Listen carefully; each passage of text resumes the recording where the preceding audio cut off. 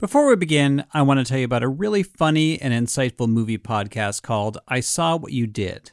Every week, Millie DeCherico and Danielle Henderson share a double feature with a different wild theme and explore how our life stories impact the movies that we love. Millie and Danielle discuss cult classics through a feminist lens, have conversations about their film crushes throughout the ages, and provide hilarious hot takes on just about everything. New episodes come out every Tuesday. You can follow I Saw What You Did wherever you get your podcasts. The Moth is a great podcast to hear true stories told by people from all walks of life in front of live audiences. And The Moth is bringing you a very special episode about a galaxy far, far away. In honor of May the 4th, or Star Wars Day, they're going to feature hilarious and heartwarming stories about the way that Star Wars has changed people's worlds. Listen now by searching The Moth on Spotify, Apple, iHeart, or wherever you get your podcasts. You're listening to Imaginary Worlds, a show about how we create them and why we suspend our disbelief. I'm Eric Molinsky. When the lockdown began last March, I was desperate to delve into the most pleasant escapist fantasy world that I could think of. And I found that place in Camelot. You probably know the story, or elements of it. As a boy, Arthur is tutored by the wizard Merlin, and then Arthur pulls a sword out of a stone, which proves that he is going to be king. At Camelot, Arthur creates a round table of knights, including Lancelot, who has an affair with the queen, Guinevere, and the knights go on a quest to find the Holy Grail. It's all very glorious. Until the end. And I hadn't actually read any Arthurian tales since I was a kid. But I did grow up in Massachusetts, where the myth of the Kennedy administration as Camelot is still alive and well. In fact, I was surprised to learn recently that the word Camelot was not associated with JFK in his lifetime. It was actually something that Jackie said to a reporter after her husband had died, because Kennedy loved the musical Camelot. Natalie Portman actually played out that scene in the movie Jackie. And that last song, that last side of Camelot is all that keeps running through my mind. Don't let it be forgot that for one brief, shining moment, there was a Camelot. Ingrid Nelson teaches Arthurian literature at Amherst College.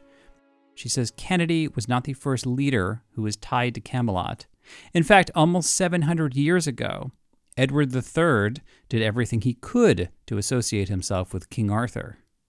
In the 14th century, Edward III actually claims to find Arthur's lost castle. And he's instrumental in creating a culture in his court that is very much modeled on Arthurianism. He revives / creates a knightly order called the Order of the Garter, in which his courtiers are encouraged to do certain kinds of chivalric acts. They take up jousting. He stages jousts. I've been thinking about the nostalgic myth of Camelot because we are about to start a new administration in the United States. I don't think anyone's imagining we're about to create a new Camelot, although some people did think that when Obama was inaugurated in 2009. But with the vaccine coming, there is a new sense of hope for this year. And where I live in New York, we're actually going to choose a new mayor. The local economy has cratered during the pandemic, but there is hope that we can start to rebuild this year and maybe even reimagine parts of the city without making the same mistakes of the past. Which has made me wonder, why does Camelot always fall? Why does a kingdom built on high hopes and ideals always end in tragedy? And why does every generation feel the need to reinvent the myth of Camelot? As I talked with Arthurian scholars, I discovered that the answer to those questions lie in the character of Arthur and why he has endured for so long. You always hear people saying, did Arthur really exist? But nobody says, did Lancelot really exist or did Guinevere really exist? Martha Baylis teaches medieval studies at the University of Oregon.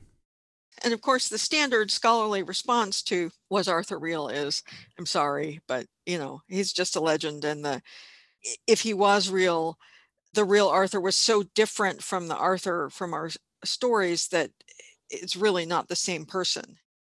The amazing thing about the Arthurian legends is that there is no one single author. Over the centuries, each writer who retold the tale added something new. And if that new element was popular, it just became part of the story. In the earliest folktales from over 1,000 years ago, Arthur was the first leader to emerge after the Roman Empire had collapsed. He fought off the Saxon invaders and united Britain. In some stories, Arthur actually turned it around and conquered Europe. The wise and noble King Arthur that we're used to came about in the 12th century, when there was more of a focus on chivalry over conquest. Again, Ingrid Nelson. There is a deep struggle with ethical behavior in the Arthurian tradition. And that's something actually that medieval literature does very well, is ask questions about ethics. They really set a template for that because it was so central to Western European culture in the Middle Ages, where those questions of ethics, now they were often framed in a Christian context. Martha says Arthur became the embodiment of those values. He just sort of leads because he's imbued with certain qualities that people always look up to. And it's sort of a fantasy leader, I think, a leader who we know we can trust. Nothing's going to come up in his past about, like, did he vote weirdly on a bill, or did he do something weird in college that's, going to turn out to be scandalous or something. You mean like having sex with his half-sister? Well, I mean, he was tricked into that. I mean, I don't think we can blame that on him.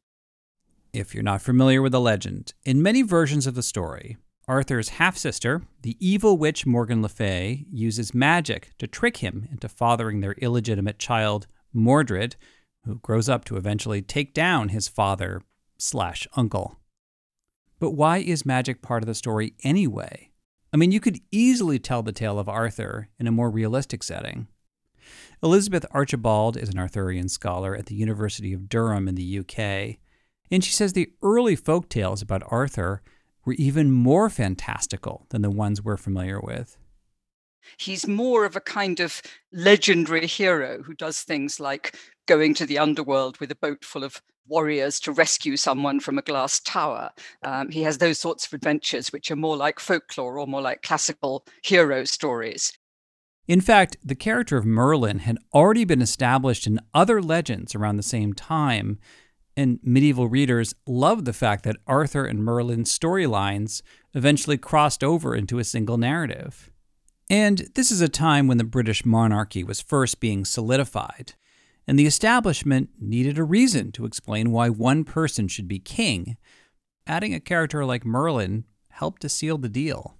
That the good side of being associated with a magician is it's glamorous. It marks you out as a special kind of king. You've got these magical powers on your side, helping you, bringing you into birth in the case of Arthur, and supporting you in various ways. So that is prestigious in one sense. You just can't allow it to be too overshadowing, that you go through your whole reign and your whole career always leaning on a magician who makes everything come right. I think you do need to get rid of him at a certain point so that the king can make his own mistakes, or have his own triumphs, be his own person, and not be succeeding entirely through magic, which obviously has both a good and a bad side. It could be interpreted as slightly worrying in an age when magic has an ambiguous status.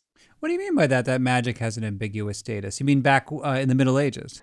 Well, in a Christian world, magic is obviously problematic. Ah, right. So, having the greatest Christian king succeeding in certain respects through the magic of a wizard is problematic. As I mentioned in my 2018 episode about fairy folklore, it took a while for the British Isles to be fully Christianized, and pagan beliefs held on for a long time. And that's where some writers used Morgan Le Fay to show that pagan magic is a double-edged sword. It can be used for good or evil, unlike the divine power of God. Another reason why the Arthurian legends have been so popular and so durable is because they are what we would call today an expanded universe. You can have an Avengers-style story with all the big heroes, or tell a story about two knights from the Round Table, and Arthur just makes a cameo. The wild thing is, it's been that way for 1400 years. Again, Martha Baylis. Even in the very early centuries, if you had a hero, you would put him at Arthur's court. I mean, he might have started out in a completely different story, but people would say, how big a hero can he be if he wasn't in Arthur's court? So Arthur's court kept getting bigger and bigger and bigger and bigger in the stories. And then you'd have spin-off stories and spin-offs of the spin-offs. And, everybody would be tangentially connected to Arthur in some way. Elizabeth agrees. It's very much the same as some modern series, like, for instance, Star Trek, where people's long-lost fathers or brothers can turn up from some other planet. There's another interesting parallel with Star Trek, which I used to talk about to my students when I was teaching in Canada, and at a phase when I was watching a lot of Star Trek in the Patrick Stewart era, that whereas Captain Kirk in the early series was the hero and used to go off on the expeditions, go to other planets, battle monsters, possibly have love entanglements, Captain Picard much more stays on the ship. And that's rather like the way that the Arthurian legend changes, so that although the captain or the king is still central and important, he's not necessarily having the adventures himself. I had a whole series of theories in which Q was Morgan Le Fay, and one could make various other parallels. Riker was a sort of slightly feeble Lancelot. It all worked very neatly. Now, Arthur was not consistently popular in every century. In fact, he spent a long time in the cultural wilderness during the Renaissance and the Age of Enlightenment, when a lot of people saw Camelot as a simplistic fairy tale from olden days. And Elizabeth says that Arthur did not really make a comeback until the mid-19th century with the poet Alfred Tennyson, who is very much thinking about the British Empire and the way it operates, and presents his Arthur as having a sort of grand design. But I wouldn't say that in many versions till probably the 19th and 20th century, we get much evidence on actually how he runs the kingdom. That's not really what it's about. The world of chivalry isn't practical in that sense, although justice, certainly, generally speaking, is an idea, but justice for the rich, not justice for peasants. We don't hear about ordinary people in Arthur's kingdom. We hear about knights. And certainly, as I say, Tennyson, because he's interested in the empire, because he dedicates his great Arthurian poem to the memory of Prince Albert, Queen Victoria's recently dead husband, that's much more linking it to how people might actually rule in the present day. Each of these Arthurian writers inspired the next generation, until you had T.H. White's book, The Once and Future King, which was the basis of the Broadway musical Camelot, that became associated with the Kennedy administration. Now, by the mid-20th century, the British Empire was fading, but this was a time when American historians came up with the term, the imperial presidency, to describe the growing power around the executive branch. So in America, the myth of a leader who was incorruptible, combining absolute power with absolute goodness, was very appealing. Camelot is often presented as a perfectly designed system of government, according to the values of whatever time the story is told. And whenever I read a very compelling version of King Arthur, I have the same experience as when I watch a great production of Romeo and Juliet. I'm so caught up in the story that a part of me is actually wishing, irrationally, that maybe this time they'll figure it out. Maybe this version will somehow have a happy ending. But there's something so human about the way that it all goes wrong, unpredictably, because of people's loves and hates and relationships and family bonds and jealousies. It's tremendously human that these aspirations to an idealized world just don't work out in the end for all kinds of reasons to do with human nature. And I think that's still a hugely appealing concept.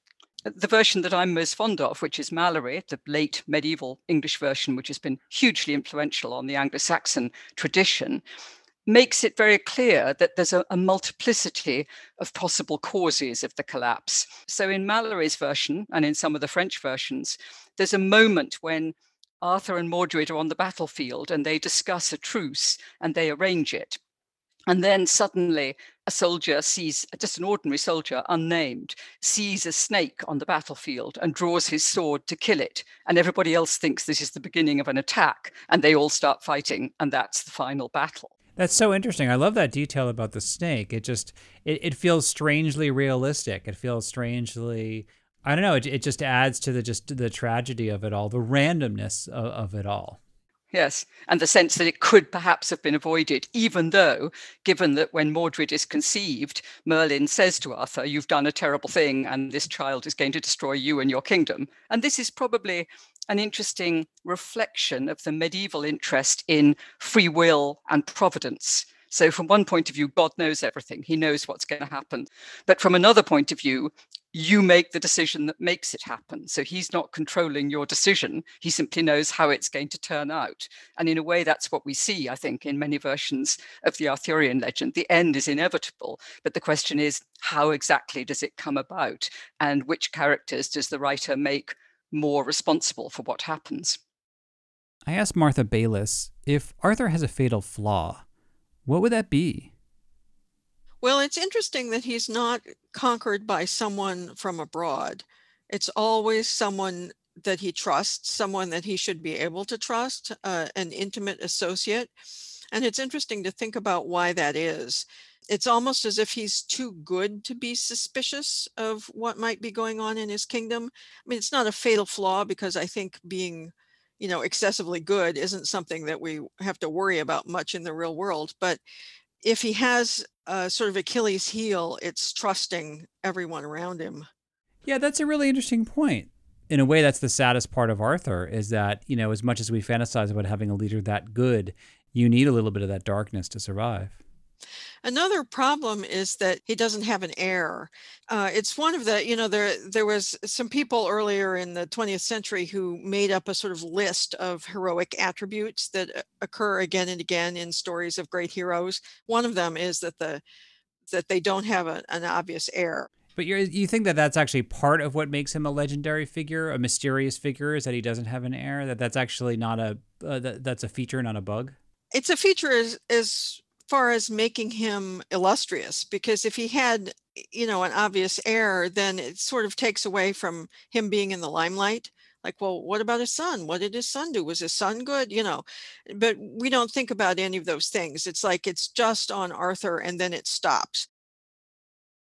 It's usually implied at the end of the story that England falls back into the Dark Ages because there's no one left to carry on Arthur's vision.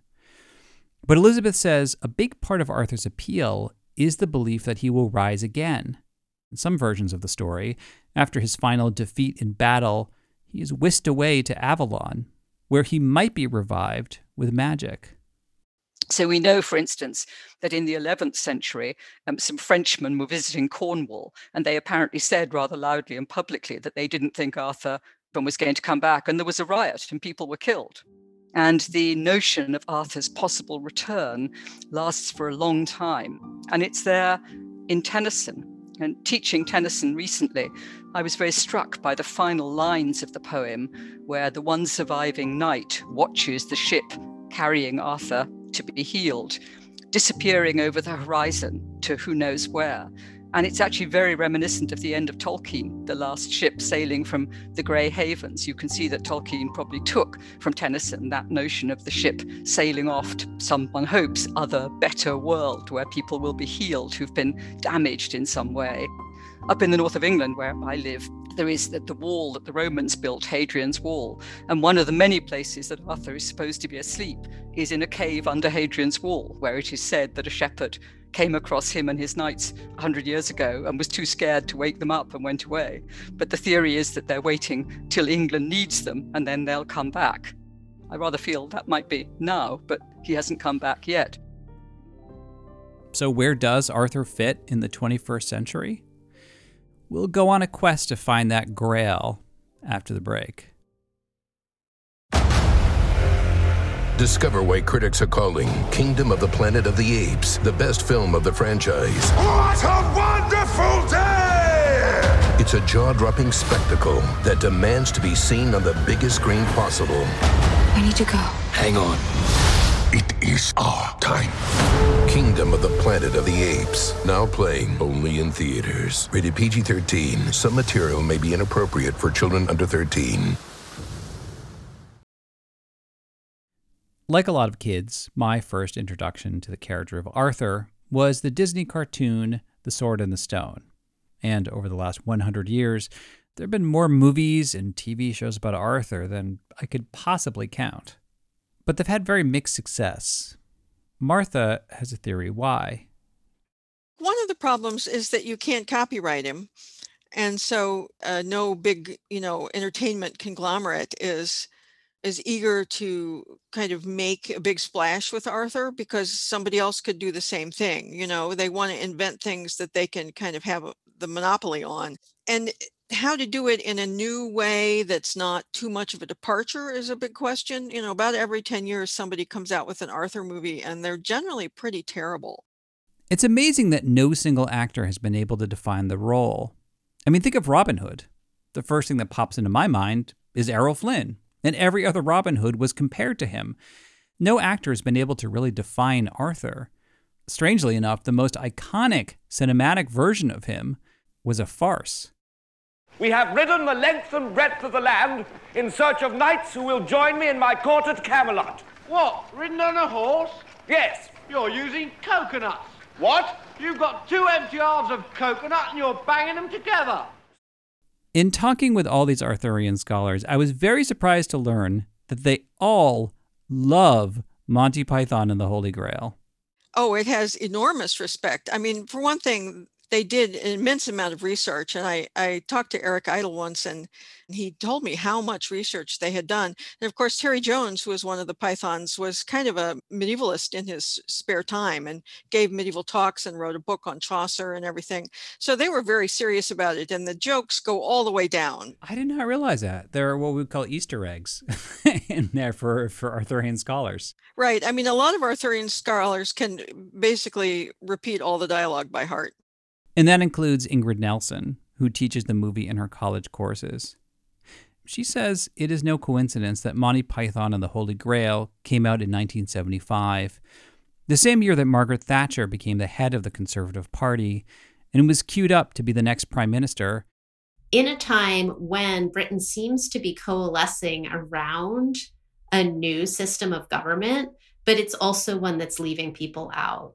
And so Arthur offers a way to express that, a form of commentary. But what's so fascinating about it is that it's quite nihilistic about all forms of government. So on the one hand, while you have Arthur, this sort of glorious central monarch, you also have the famous scene with Dennis the peasant, who is part of an autonomous collective. I told you, we're an anarcho-syndicalist commune. We take it in turns to act as a sort of executive officer for the week. Yes. But all the decisions of that officer have to be ratified at a special bi-weekly meeting. Yes, I see. By a simple majority in the case of purely internal affairs. Be quiet. But by a 2/3 majority in the case of more Be quiet. I order you to be quiet. Order? Who does he think he is? I'm your king. Well, I didn't vote for you. You don't vote for kings. Well, how'd you become king then? The Lady of the Lake, her arm clad in the purest shimmering samite, held aloft Excalibur from the bosom of the water, signifying by divine providence that I, Arthur, was to carry Excalibur. That is why I'm your king. Listen, strange women lying in ponds distributing swords is no basis for a system of government. But we're not necessarily thinking that the peasants in their proto-communist society have a more ideal system of government. Every system of government in that movie is made laughable. Arthur and his knights arrive at Camelot, actually in the early part of the movie. Camelot! And you cut away to this musical scene in Camelot where the knights are all dancing on the tables. No, on second thoughts, let's not go to Camelot. It is a silly place. Right. So Camelot itself, which is supposed to be this glorious center of culture, is just a bunch of sort of idiotic, dancing men. These days, I think the most interesting Arthurian legends are coming from writers who want to go around Arthur and explore the side characters. The Merlin TV show is pretty popular, and many novelists have been inspired by Marion Zimmer Bradley's 1983 book, The Myths of Avalon, which presented Morgan Le Fay as a misunderstood antihero. And when Arthur does come up in these novels, his portrayal is sometimes even more damning than Monty Python. Ingrid was fascinated by a 2015 novel called The Buried Giant by Kazuo Ishiguro, which takes place after the fall of Arthur. The peasants seem to remember Arthur as a great hero, but we learn that a spell has been cast on them so that everyone has forgotten the war crimes that Arthur committed. And in that novel, Arthur is actually a figure who started a genocide. It emerges in the novel that was how Arthur subdued the Saxons. On a lighter note, Elizabeth Archibald likes to teach a 2007 novel called Here Lies Arthur by Philip Reif, in which Arthur is a deeply unpleasant, thuggish minor warlord, and Merlin is an amazing spin doctor. And he takes rather banal things that Arthur does and spins them into the stories we know from the Middle Ages and says that's what people want to hear. And you rather wonder, is that really how the story began? It's a very clever take on the whole legend. Clearly, we live in cynical times when the idea of a wise and noble king feels like a fantasy that's too good to be true. But Martha thinks the longevity of Arthur never really had much to do with him as a character. It was more about us and our deepest desires for a leader to believe in. Yeah, that sort of do we dare to hope feeling, that it is very inspiring. And I've been around some politicians, when you see some politicians speak, you can see how they galvanize people like that, where when they're speaking, you're like, yes, it is possible. We can do it. Oh, great. And then you go home and you're like, oh, yeah, but is it likely? But at the time, you just feel so great. You feel like those things are possible that we really want. I mean, no wonder that's an appealing emotion. I think Arthur will rise again as a popular hero in some form or another, because after 1,000 years of Arthurian legends, it's clearly human nature for people to believe in him. Voltaire once famously said, "If God did not exist, it would be necessary to invent him." And I think the same could be said about Arthur. Each evening, from December to December, before you drift to sleep upon your cot, think back on all the tales that you remember of Camelot. Ask every person if he's heard the story, and tell it strong and clear if he has not, that once there was a fleeting wisp of glory called Camelot. That is it for this week. Thank you for listening. Special thanks to Elizabeth Archibald, Ingrid Nelson, and Martha Baylis, who says, there is a secret among Arthurian scholars. Some of them believe that they are the reincarnation of Arthur. Like, for real. It's pretty clear if you quote somebody or other, somebody will say, well, he actually thinks he's Arthur. And you say, no. And they say, yeah, he's another one. These people who give talks and you ask them, what's your evidence for this? And he says, well, I just know it from experience. You're like, oh, okay, I got it, So it is a thing that happens. My assistant producer is Stephanie Billman. And obviously there are 5 bazillion versions of Arthur that I didn't mention. Tell me, what are some of your favorites? On the show's Facebook page, I tweet at E. Malinsky and Imagine Worlds Pod. If you really like the show, please leave a review wherever you get your podcasts or do a shout out on social media. That always helps people discover imaginary worlds. The best way to support the show is to donate on Patreon.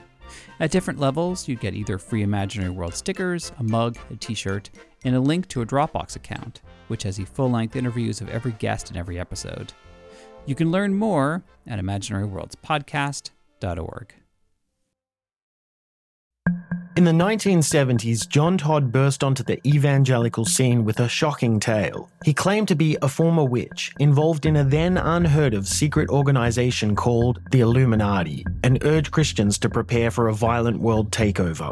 First of all, the number one weapon in everybody's home should be a 12-gauge pump shotgun. Hear the amazing story of one of the originators of the modern-day conspiracy theory. From Magnificent Noise and Sony Music Entertainment, this is Cover Up, the Conspiracy Tapes. Welcome to a journey into the heart of the Texas Renaissance Festival, the nation's largest and rowdiest celebration of medieval fantasy. But what lurks beneath the facade of tights and turkey legs? Well, we dove deep into the empire to uncover a history marred by mystery and misconduct, murders, assaults, and other crimes that tarnish its legacy.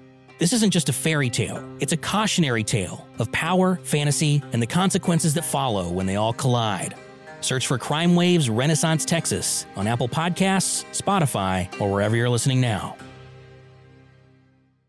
Everyone is talking about magnesium. It's all you hear about. But why? What do we know about magnesium? Well, magnesium is the number one mineral that 75% of Americans are deficient in. If you are a woman over 35, magnesium will help you rediscover balance, energy, and vitality. Magnesium supports more than 300 enzymatic reactions in your body, including those involved in hormonal balance. From functional medicine doctors to mental well-being and female hormone experts, we all know that magnesium is the one mineral to improve all aspects of well-being and health. But which one? Magnesium Breakthrough from Bioptimizers, the trusted choice recommended by leading experts with 7 best-absorbed forms of magnesium to ensure your body receives the support it needs for overall well-being. Go to bioptimizers.com/balance today and use code BALANCE10 for 10% off. Support your journey to wellness at bioptimizers.com/balance. Magnesium Breakthrough from Bioptimizers, your foundation to optimal health and vitality.